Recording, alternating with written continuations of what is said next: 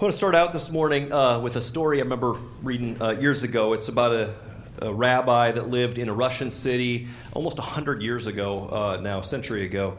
He was disappointed by his own lack of direction and life purpose. He sort of started wandering around the city streets late one night, put his hands in his pockets, and just was sort of wandering aimlessly, just thinking and praying, thinking about his own sort of, kind of questioning his own faith in God, sort of just questioning and wondering about his call to ministry and to life and all this kind of stuff. He was so lost in his own thoughts that he didn't even notice that he wandered into a secure Russian military compound that was off limits to civilians.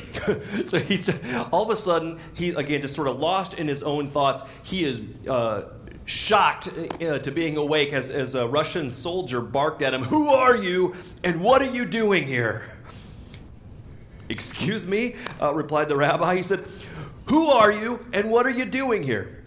Well, after a brief moment, the rabbi, in sort of a gracious tone so as not to provoke the young soldier, said, "Can I ask how much you get paid every day?" And the soldier barks back, "I don't know what that has to do with you," the soldier retorted. And with some delight, as though he had just made a discovery, the rabbi ends up saying, "I will pay you the equal sum if you'll come to my house every day and ask me those same two questions. Who are you and what are you doing here?" So I was thinking about that this week and thinking, that's sort of my purpose here today is I want to sort of shock us, and I want to tell some inspiring stories. I want us to look at some scriptures. I want us to sort of get shaken up a little bit over this whole idea of who we are and what are we doing here. And so today we are going to talk about mission. With your permission, I'm going to ask for permission to push into this topic a little bit and talk about the mission of Jesus. I feel a little bit like the Blues Brothers, right? Next slide. Blues Brothers. Oh yeah, we're on a mission from God. So we're gonna talk about mission stuff today, and so I think that'll be fun. I was reflecting back this week. In fact, I saw a movie on Monday. It's the one from Mercy Me. I forget. It's called I Can Only Imagine. Have you guys seen this? This is a good movie. You should see it. But it kind of got me thinking about my own story and my own transformational journey of coming to meet Christ. I've shared with some of you before, but I grew up in a church-going home, but really a non-Christian home. We didn't know Christ. We didn't follow Jesus. We went to church every week because we thought good people went to church, and that's kind of what we considered ourselves. But practically, I have to say, there was a lot going on underneath the surface. On the outside, we look like a good Christian family, kind of thing. But on the inside, man, there was all kinds of crap that was going on that people didn't know about. There was an anger issue that was going on in our home. There was just a purposelessness. There was a lack of peace, a lack of purpose, a lack of real lasting and meaningful joy. And as a result, there was sort of just this downward spiral that was happening in our home. There was a lot of stuff that was happening that just came out in explosive and hurtful kind of ways. And as a result, I came to a point in my life during my teen years where I was like, man, if this is all there is to life, I'm not so sure I want to live it. I'm not so sure that I want to keep going down this road. And so I came up with a plan to take my own life at that point. And I have to say, looking back, I can't think of why I didn't carry it out other than the fact of you say, I think it must have been God, right, just protecting me from doing something stupid. A sort of a last-ditch effort, I thought, maybe I'll look. Maybe there is something to this religion thing. Maybe there's purpose. Maybe there's peace. Maybe there's joy. Maybe there's something that I'm missing that can be found with God. And so I kind of started this search of sorts, and I started seeking and looking. I started looking for somebody that could help point me in the right direction and answer some questions about God and life and all this kind of stuff. And so I started looking. I looked in the high school that I was going to. I looked in our community. We were kind of well connected. We served and we did different things. And so I was kind of looking there. I looked in our church. I even sat down with our pastor at one point and kind of said, there's got to be something more that I'm missing. What is there that I'm missing in life? And I'll tell you what, no matter where I looked, it seemed like in that era, there was either nobody that would or nobody that could answer their questions. Nobody that did, anyway, point me to Jesus and say, there's life. There's something more if you'll just turn to him in faith and trust him and cry out for him. It was 2 years later before I finally met the first Christ follower I recognized, the first Christ follower I'd ever known. And it was a young woman named Jenai. She exuded Jesus, right, all over the place. She's still a friend today. But I'm telling you what, she was the first person to come to share with me and to share with a bunch of other of my friends that there was a God that loved us, a God that had tremendous plans for our life, a God that was so committed to us, so radically committed to bringing us home that he would be willing to die in our place. It didn't take me long before I could tell by the quality of her life. I could tell by the passion and the love that it kind of just came flowing out of her. I was like, you know what? That's what I want, right? I mean, if that's what following Jesus looks like, count me in. I can remember giving my life to Christ. It was kneeling down by the side of my bed and praying and just saying, God, I don't know, but I think I'm in, right? I want to follow you, and I need you to come and forgive me and save me and rescue me and all this kind of stuff. And for me, from that moment on, it was literally like the lights went on. I could feel God's love sort of, even from the time I was praying, his love and his presence just sort of sweep over me. And it was an amazing, transformational sort of my best moment of my life, right? Best decision ever to turn over control to God and say, man, Jesus, I need you, and I want to follow you. But I'll tell you what, there's a moment not long after that when I remember looking back at that era in high school for me, looking back at that era when I had been searching and looking and sort of even crying out, like, would somebody please point me to Jesus? I wasn't using those words, but I'm searching and I'm struggling and I'm going through this. I can remember looking back at that time and saying, where was the church, right? Where are the other Christ followers? Certainly in a town of, I don't know, at the time, I think 16, 17, 18,000 people. Certainly in a town of that many people, there must have been some Christ followers. Where were they? Why was there nobody there pointing me to Christ? Why was there nobody? I mean, I was flirting with ending it all. Certainly there was somebody in that sphere of influence, somebody around me that could have at least pointed me in the right direction and said, you know what? There is hope, and his name is Jesus. There's life, there's forgiveness, there's second chances, there's purpose, there's meaning, there's something, and just pointed me back to the cross, pointed me back to the person of Jesus Christ. Now, I know we can get all theological and say, well, it just must not have been your time, and it must not have been whatever, but it still leaves me wrestling with that question of where was the church? It's something that actually still is sort of unsettling to my own heart and my own soul. It's something that really has been formational for me as a Christ follower, right? Even as a pastor, as a church planner, as everything else, saying, man, I don't ever want there to be somebody around me. I don't want there to be anybody that I've ever met that would be struggling and be in a place like that would be struggling with hopelessness, struggling with whatever. And it doesn't have to be like, oh, they were suicidal or they were, but struggling and looking and searching and asking questions. I don't want there to ever be a time when somebody's doing that and I don't have an opportunity to point them to Jesus. I don't want there to be anybody in your life, anybody in the sphere around you, at work, in your neighborhood. I don't care, at the grocery store, right? I don't want there to ever be a time when there are people around us that are struggling, that are looking, that we don't recognize, step up and say, you know what? It doesn't have to be perfect. We don't have to have all the right words. We don't have to have all the Bible verses memorized and everything. But just to step up and say, you know what? There is something more, and his name is Jesus. I'd love to share with you about him. It doesn't take much, but man, so much. I want us to get back on track. I want us to remember and to live our lives every day, every moment, for the mission of Jesus, for the mission that Jesus has left to his church. You with me? I think I ran across, in fact, it was referenced, we read a book, our Leadership Huddle group of guys that I'm meeting with, read a book we discussed last week or a couple weeks ago or something, and they referenced this video, and it reminded me, I saw it a few years ago, but there's something about it that's great. It's from a comedian. He's an atheist. His name is Penn Jillette, and an atheist that somebody comes up to after the show and after one of his performances and hands him a Bible and ends up sharing his faith with him. And this is he does a video blog, and this was his response on YouTube. You want to go ahead and play that? But he was not defensive, and he looked me right in the eyes. And he was truly complimentary. It wasn't in any way, it didn't seem like empty flattery. He was really kind and nice and sane and looked me in the eyes and talked to me and then gave me this Bible. And I've always said, that I don't respect people who don't proselytize. I don't respect that at all. If you believe that there's a heaven and hell and people could be going to hell or not getting eternal life or whatever, and you think that, it's not really worth telling them this because it would make it socially awkward.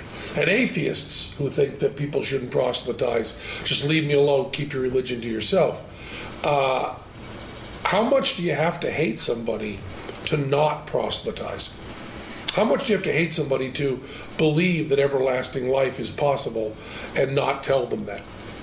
I mean, if I believed beyond a shadow of a doubt that a truck was coming at you and you didn't believe it, that truck was bearing down on you, there's a certain point where I tackle you. And this is more important than that.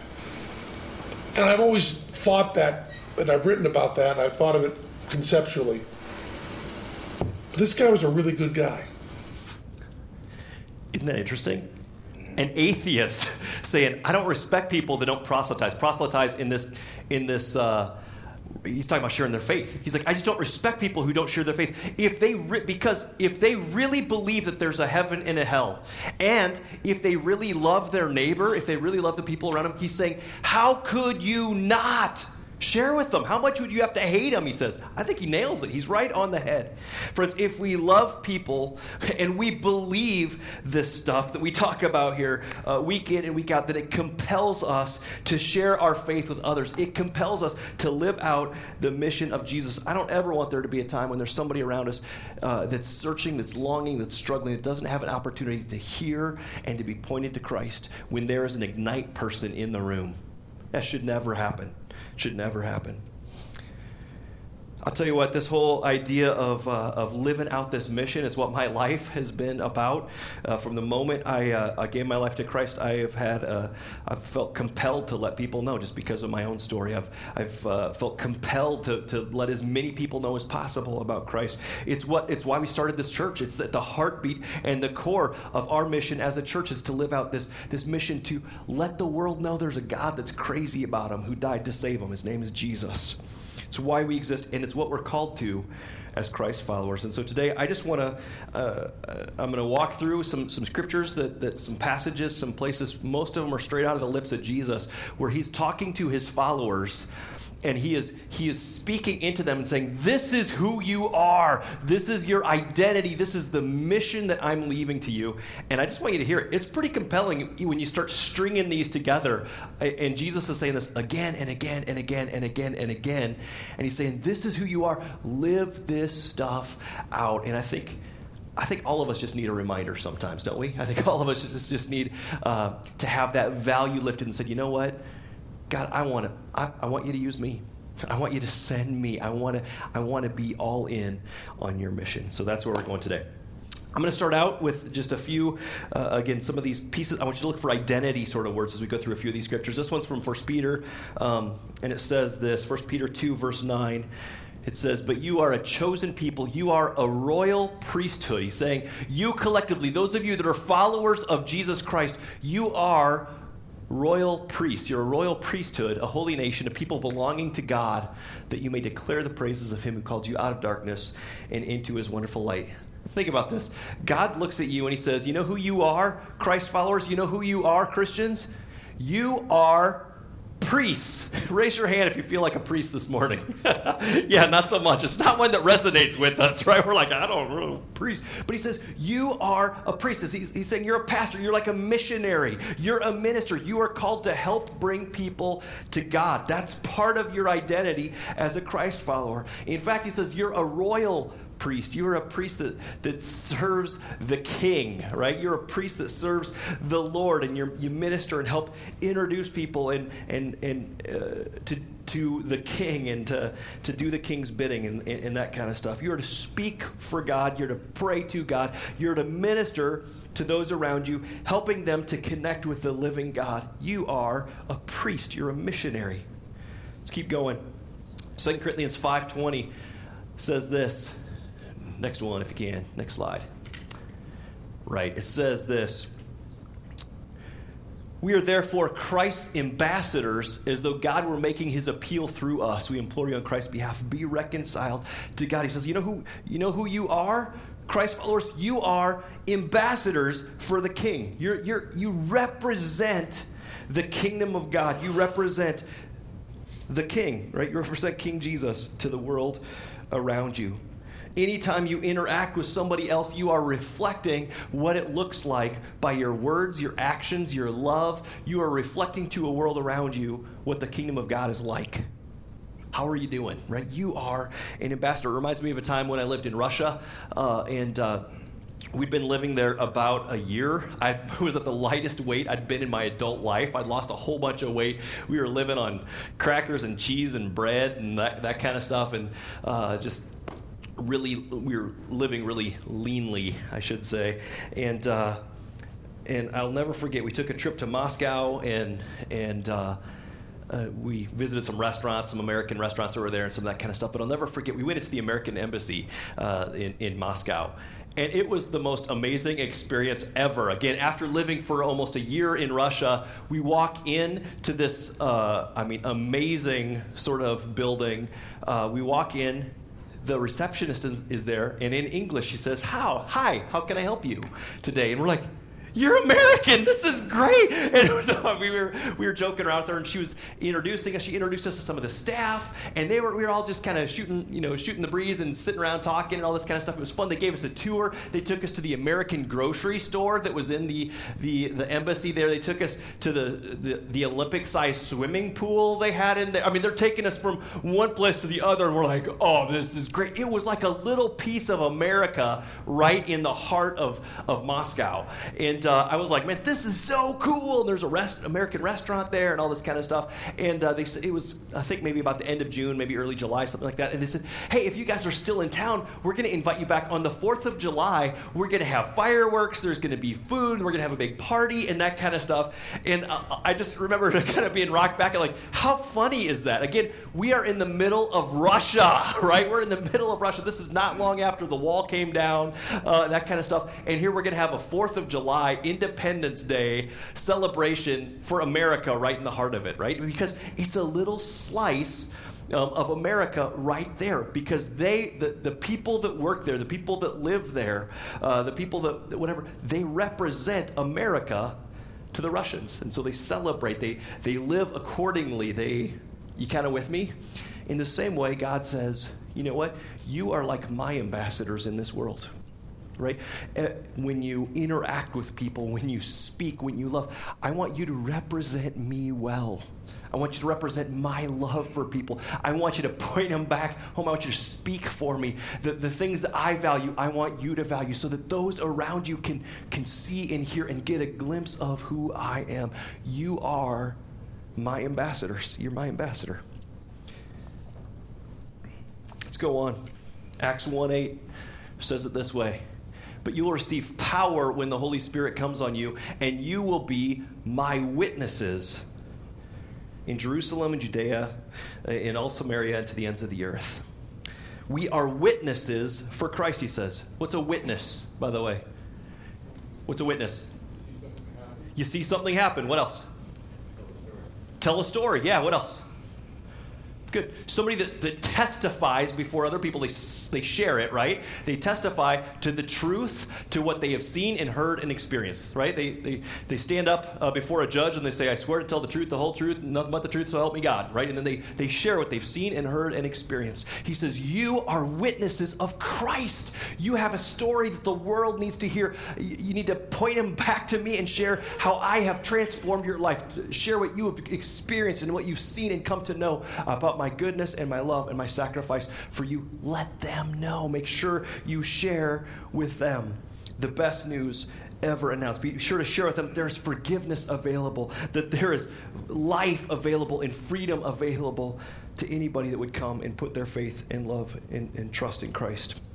There's an author, George Sweeting, that tells a true story about a man named John Currier, who in 1949 was found guilty of murder and sentenced to life in prison.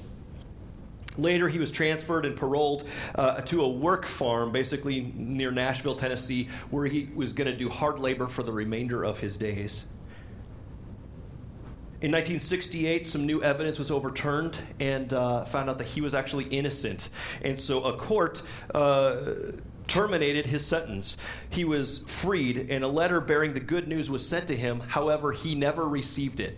He never received the good news. So day in, day out, he kept doing hard labor, manual labor, day in and day out. Even when the farmer that he was working for died, he continued to follow orders and to do the hard work day in and day out. For more than a decade, he was free and still continued to work day in and day out. Finally, some deputy got wind of this and went and told him the good news and that he was free to go. He had been freed for 10 years.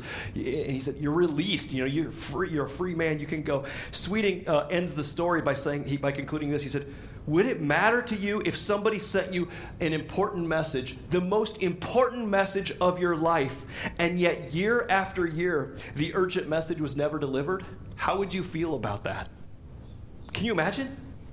It goes back to what the magician was saying, right? Like he was saying, if I believed that you were going to get hit by a truck, right, I would do something about it. He's like, what if you sit by and just watch it happen? Like, imagine, in a similar way, God is saying, man, you speak for me. You are my witnesses. There is a world around you that desperately needs Jesus. There is a real place called heaven and a real place called hell. And the entry to that is free of charge if you will just come and receive the grace and forgiveness of Christ. You can be entered in to all eternity in heaven with him, right? And not just eternity, but life. You can experience life in the here and now. You can experience closeness and intimacy with the living God from here on through to eternity. Life is better that way. How could we not share what we have seen and known and experienced with those around us? How can we keep that to ourselves? Man, it's the best news ever, and people around us desperately need to hear it and know it. Matthew 28, this is the classic one. It's known as the Great Commission, right? Jesus leaves his standing orders with his disciples, and really all of the disciples that would come, which includes, okay, that was weak, which includes, thank you, right? Right. I mean, he's saying, these are my standing orders. These are the last sort of command that I'm going to give you. This is how you are to live until I return. And he says this, Matthew 28, starting in verse 18, he says, then Jesus came to them. He said, all authority in heaven and on earth has been given to me. Therefore, go and make disciples of all nations, baptizing them in the name of the Father and the Son and the Holy Spirit, and teaching them to obey everything I have commanded you. And surely I am with you always to the very end of the age. His standing orders are to go for his followers, are to go and make disciples. Kind of the last one that we're talking about here is that we are, part of our identity as Christ followers is that we are called to be disciple makers, that we are called to go and to share the good news and help other people become followers of Christ. We're called to make disciples. Go and make disciples, he says.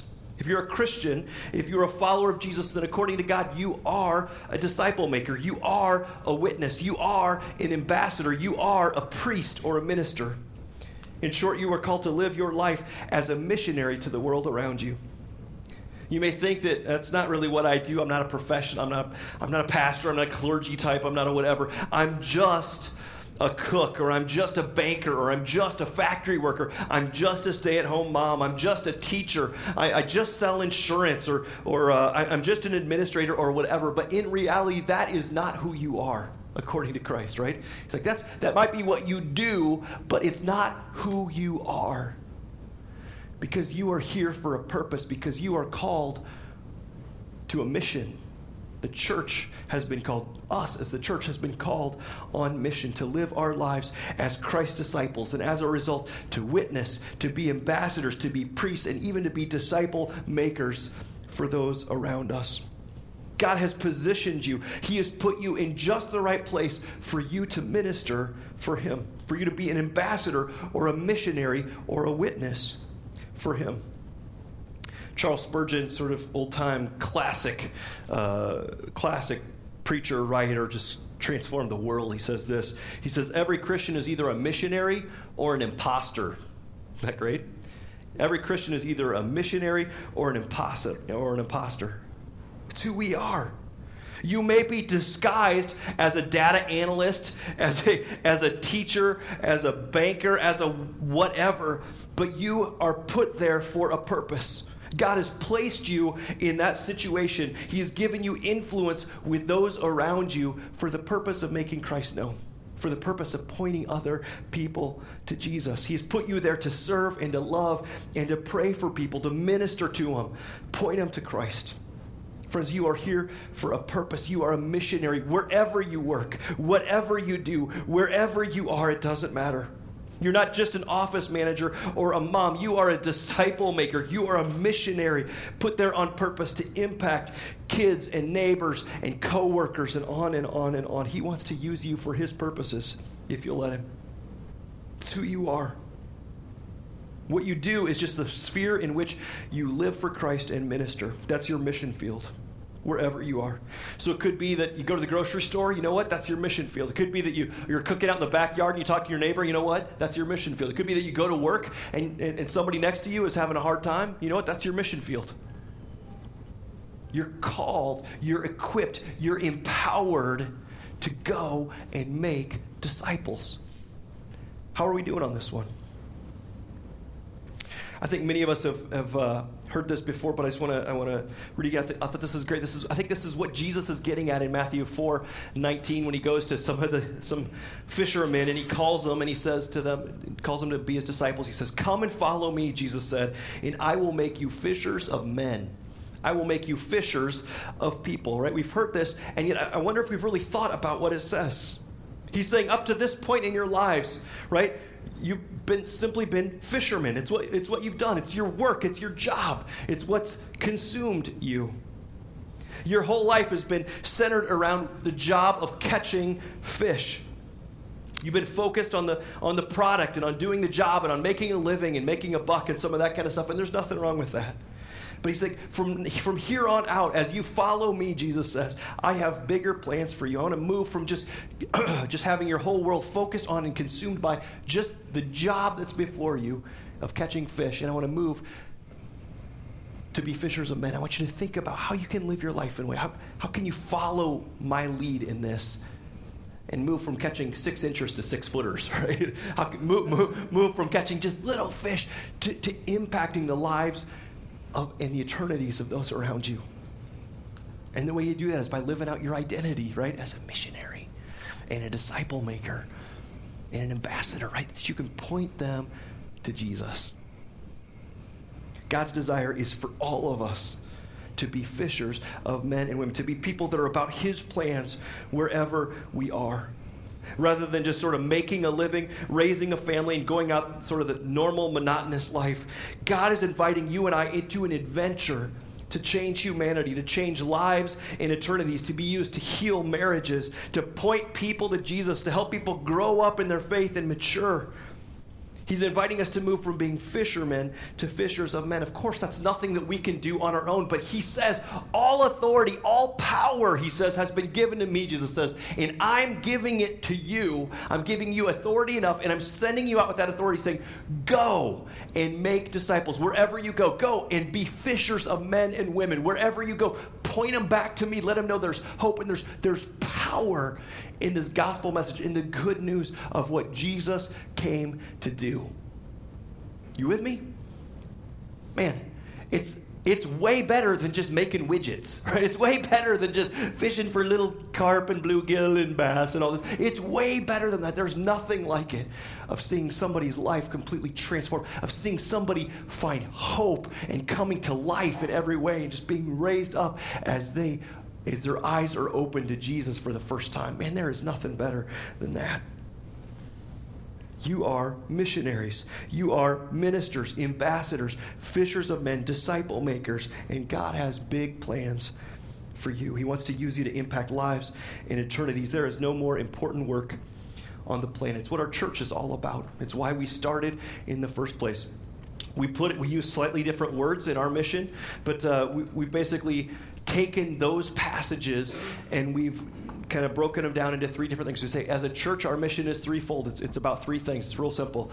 First, and I'm not talking about like our church, like when we come here on Sunday morning. Yes, that's included, but we're saying we are the church, right? So we're saying this is what we feel like we are called to. This isn't Russ's mission. This is our mission. And you'll see it stems right from what Jesus says is the mission of every single follower of Jesus. So we say, we put it this way. We say we're about three things. The first one is we're about helping people discover new life in Christ, right? This is pointing them to Jesus, sharing the gospel, letting them know, there's hope and new life available for you because of what Christ has done on the cross in paying the price for our sins. And then through his death and through his resurrection, now there's life and freedom and hope available to all because of that. It's simply pointing people back to Jesus.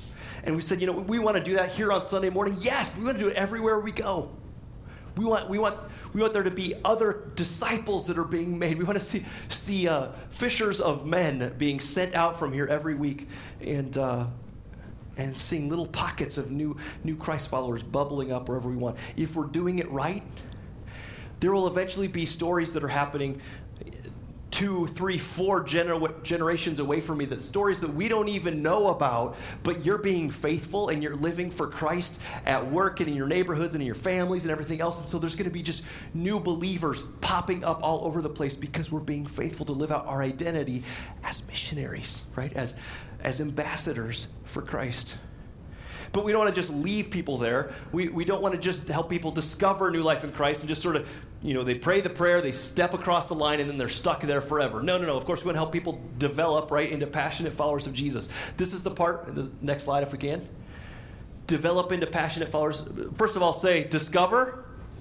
Say develop, right?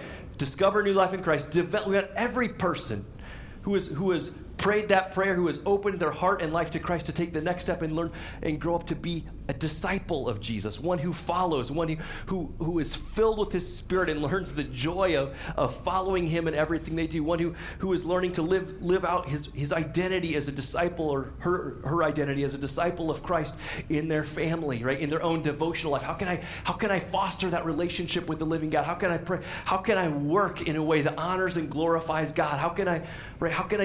What spiritual gifts has God put inside of me? What kind of specific call to ministry? Like, it could be for some of us that God has put different passions and abilities and gifts inside of you. They're there for a reason. Some of you are passionate about poverty kinds of issues, or like single mom kind of issues, or passionate about all kinds of things.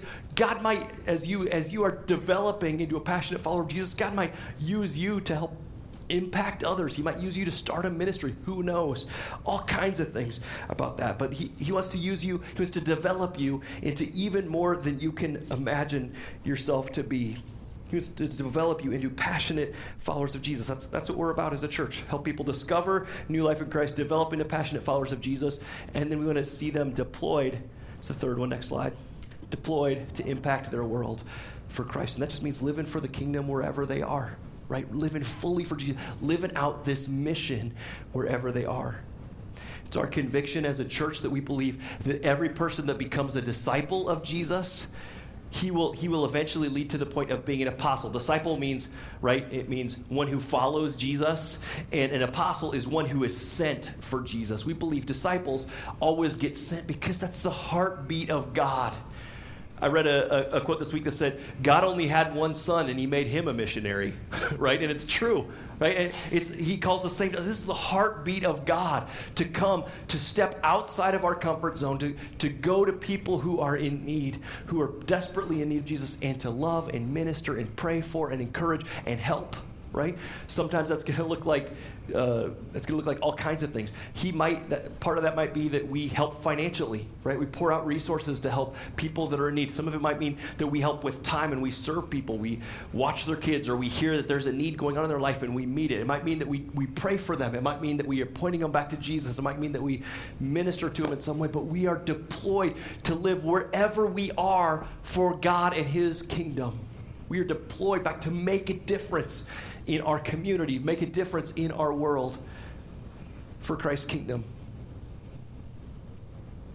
It's who we are. It's what we are called to. We were talking about this in our How am I doing on time? I should pay attention. We were talking about this in our partnership class a couple weeks ago, just talking about, man, if we are living out this mission of helping people discover new life in Christ, developed into passionate followers, and then sent out, deployed to impact their world, we think churches ought to be springing up on accident.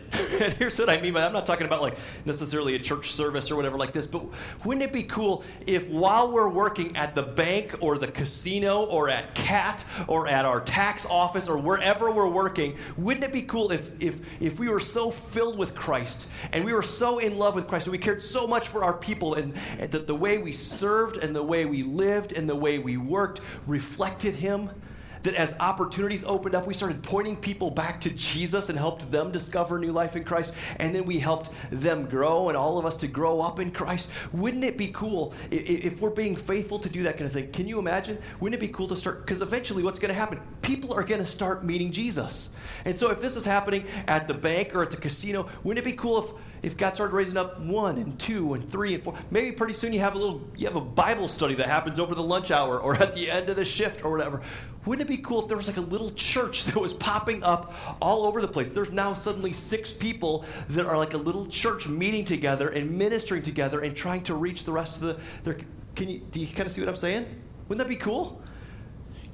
You might think, well, this is ridiculous. That's never happened before. That's the entire story of the New Testament, right? The early church gathered together. As soon as Jesus left, a little group was praying together. Then the day of Pentecost comes and the church blows up. And suddenly there's several thousand people. There's a mega church that gets established in Jerusalem. And they loved it, man. They had the best worship. They had the best services. They're like, man, we're going to stay here forever. The mission and the commission of Jesus, he said, I want you to go and make disciples of all nations. But what did they do? They stayed. They're like, no, it's comfy here. There's other Christ followers. It's great. We'll just stay here forever. And so God sent persecution that busted up the church and made them kind of scatter throughout the region. And everywhere they went, now the professional Christians, the pastor types, stayed in Jerusalem. The ordinary Christ followers, they're the ones that scattered throughout the region. And everywhere they went, you start hearing, oh, there's a little church that got started there. There's a little church that got started here. There's a church that's meeting in their home. There's a church that's meeting at their workplace. It's the story of the Bible. It's the mission of Jesus getting lived out in real life. Can you imagine? Wouldn't that be cool? What if He wanted to do that through you? And in fact, I'll just say this. I mean, we can't control the results, right? That's up to God. But in fact, I would say that's what we're called to. It's what we're called to do, is to be ambassadors, right? Is to be witnesses, to point people back, to share and to point people back to life in Christ. We are called to be disciple makers, to help raise up passionate followers of Jesus, and we are called to live for His kingdom wherever we go. It's the good stuff, man. We've got... I'll kind of start doing some application, but we've got like a killer opportunity this week, right, for us to live out His mission. And we talk about this in terms of 2 ways. We want you to go, right? We want you to go and make disciples. We want you to live out the mission and go and help introduce people, to help them discover new life in Christ. But there's 2 ways. There's kind of 2 approaches from a biblical standpoint. One is the come and see approach, and the other one is the go and tell approach. Both are good. Both happen. Easter is like the perfect time to do both of these. First of all, we're going to have an Easter service next Sunday. There's going to be a celebration going on. We're going to preach the gospel, the best news ever announced. We're going to point people to Jesus. It's a time when culturally people just go to church. So would you invite them, right? We've put these tools in your hands. I would double dog dare you to take more than one. Take 2 or 3 or 4 or 5. How many people are around you that need Christ? Now, don't go if people have home churches that they're plugged into and they're good churches or whatever. Don't invite them. There's 260,000 people in our region that aren't in any Christian church on a given weekend. This is in the greater Peoria area. Invite them. There's people out there starving for Jesus. Would you put one of these in their hand and say, you know what? Love to have you join us. Every year, just about, we'll invite. We always invite people, but we'll oftentimes invite people over afterwards, right? Just say, hey, if you want to, come to our house for lunch afterwards. We'll have a big spread. It'll be great. Come join us. What's the worst that could happen, right? What are they going to say? Sort of like what he said. He was a really good guy. Like, I don't agree with him. I mean, he's still an atheist, but he's like, he was a really good guy, and it was really sincere. That's about the worst that's going to happen. They're going to say no and think, man, that was kind of nice. They invited me over to their house, another church. Big deal. What's the potential upside? I'll tell you what, every year, so in our 4-year existence, so that's like, wow, what a track record. But anyway, but every year, like goes way back. But every year we've had people that have invited friends and family members and whatever to come to Easter, and they've ended up giving their lives to Christ. Imagine the upside. The upside is potential life change, transformation, people coming into the kingdom. Their eternities are altered, and suddenly they are coming to life. They are finding hope as they have found a new, fresh, life-giving relationship with Jesus. Man, what is holding us back? It is time for us to step up. It's time for us to embrace our identity as Christ followers, as disciple makers, as missionaries and ambassadors, as witnesses, and say, you know what, God, who can I invite this week? Who can I invite and say, come and see Christ is doing cool stuff. Man, I hope every one of us invites, like I said, 2, 3, 4, 5, 6, I don't know how many people you know around you, but invite them to come and join us for Easter. The second part of that is the go and tell kind of thing. And I have to say, this is also the perfect week of the year to do that. Why? Because Jesus is going to be on people's minds and lips. It's weird, but almost every year, like Newsweek, Time Magazine this week, will likely have a picture of Jesus on the front page. It's because it's the biggest news that's ever happened. There will be opportunities. You can even just ask about people's traditions. Oh, what do you guys usually do for Easter? There's open, even if it's just a little bit, there's open doors to start talking about Jesus and what he has done. And I mean, for us, we always talk about it. Easter's my favorite week of the year. And people will be like, really? Be like, yeah, it has nothing to do with the Easter Bunny. Man, but the fact that Christ is alive, that he's risen, that there's hope for our lives. Now, it depends who you're talking about, right? I mean, there's opportunity to speak the name of Jesus. What might God do if you were to live that out this week? Who might there be that God's nudging you and saying, would you invite, would you share, would you speak the name, would you pray for, would you live out your identity as a missionary this week? Friends, let's take advantage. Let's not miss what God wants to do. I'll end with this scripture. I think this is crazy. So in Acts, it's basically the Great Commission, but Jesus ends up giving this final statement. He says, he says this, you'll receive power when the Spirit comes on you, and you will be my witnesses in Jerusalem and Judea and Samaria and to the ends of the earth. And then it goes on and says this. After Jesus said this, he was taken up before their very eyes. It's called the ascension, right? He goes up, and a cloud hid him from their sight eventually. They were looking intently up into the sky as he was going, when suddenly 2 men dressed in white stood before them. Men of Galilee, they said, why do you stand here looking up into the sky? The same Jesus who has been taken from you into heaven, he will come back in the same way that you've seen him going into heaven. You know what they're saying? Why are you standing there staring off into space? There is a mission. It is urgent. Jesus is coming back. So go and make disciples, right? So go and be my witnesses. So go and point people back to Christ, because people's lives, because people's eternities are hanging in the balance. Let's close in prayer. Father, that is, that's the mission. We hear you this morning. And Lord, we just want to respond with open hearts and open lives. Lord, help us not just to love with words or whatever else, but help us to love you and to love others by putting this stuff into practice this week. God, would you lead and direct us? Would you open our eyes to the opportunities you are putting right before us? At work or at the shopping center, at the grocery store, in our neighborhood, even in our own families. Would you give us boldness and courage to live out your mission with passion this week? Lord, may we do it not just, to put a notch in our belt or to feel good about the whatever, but may we do it for your glory and for your good and for the good of those around us. May your kingdom come, God, and may your will be done in us this week. Through us this week. Have your way. We pray these things in Jesus' name. Amen.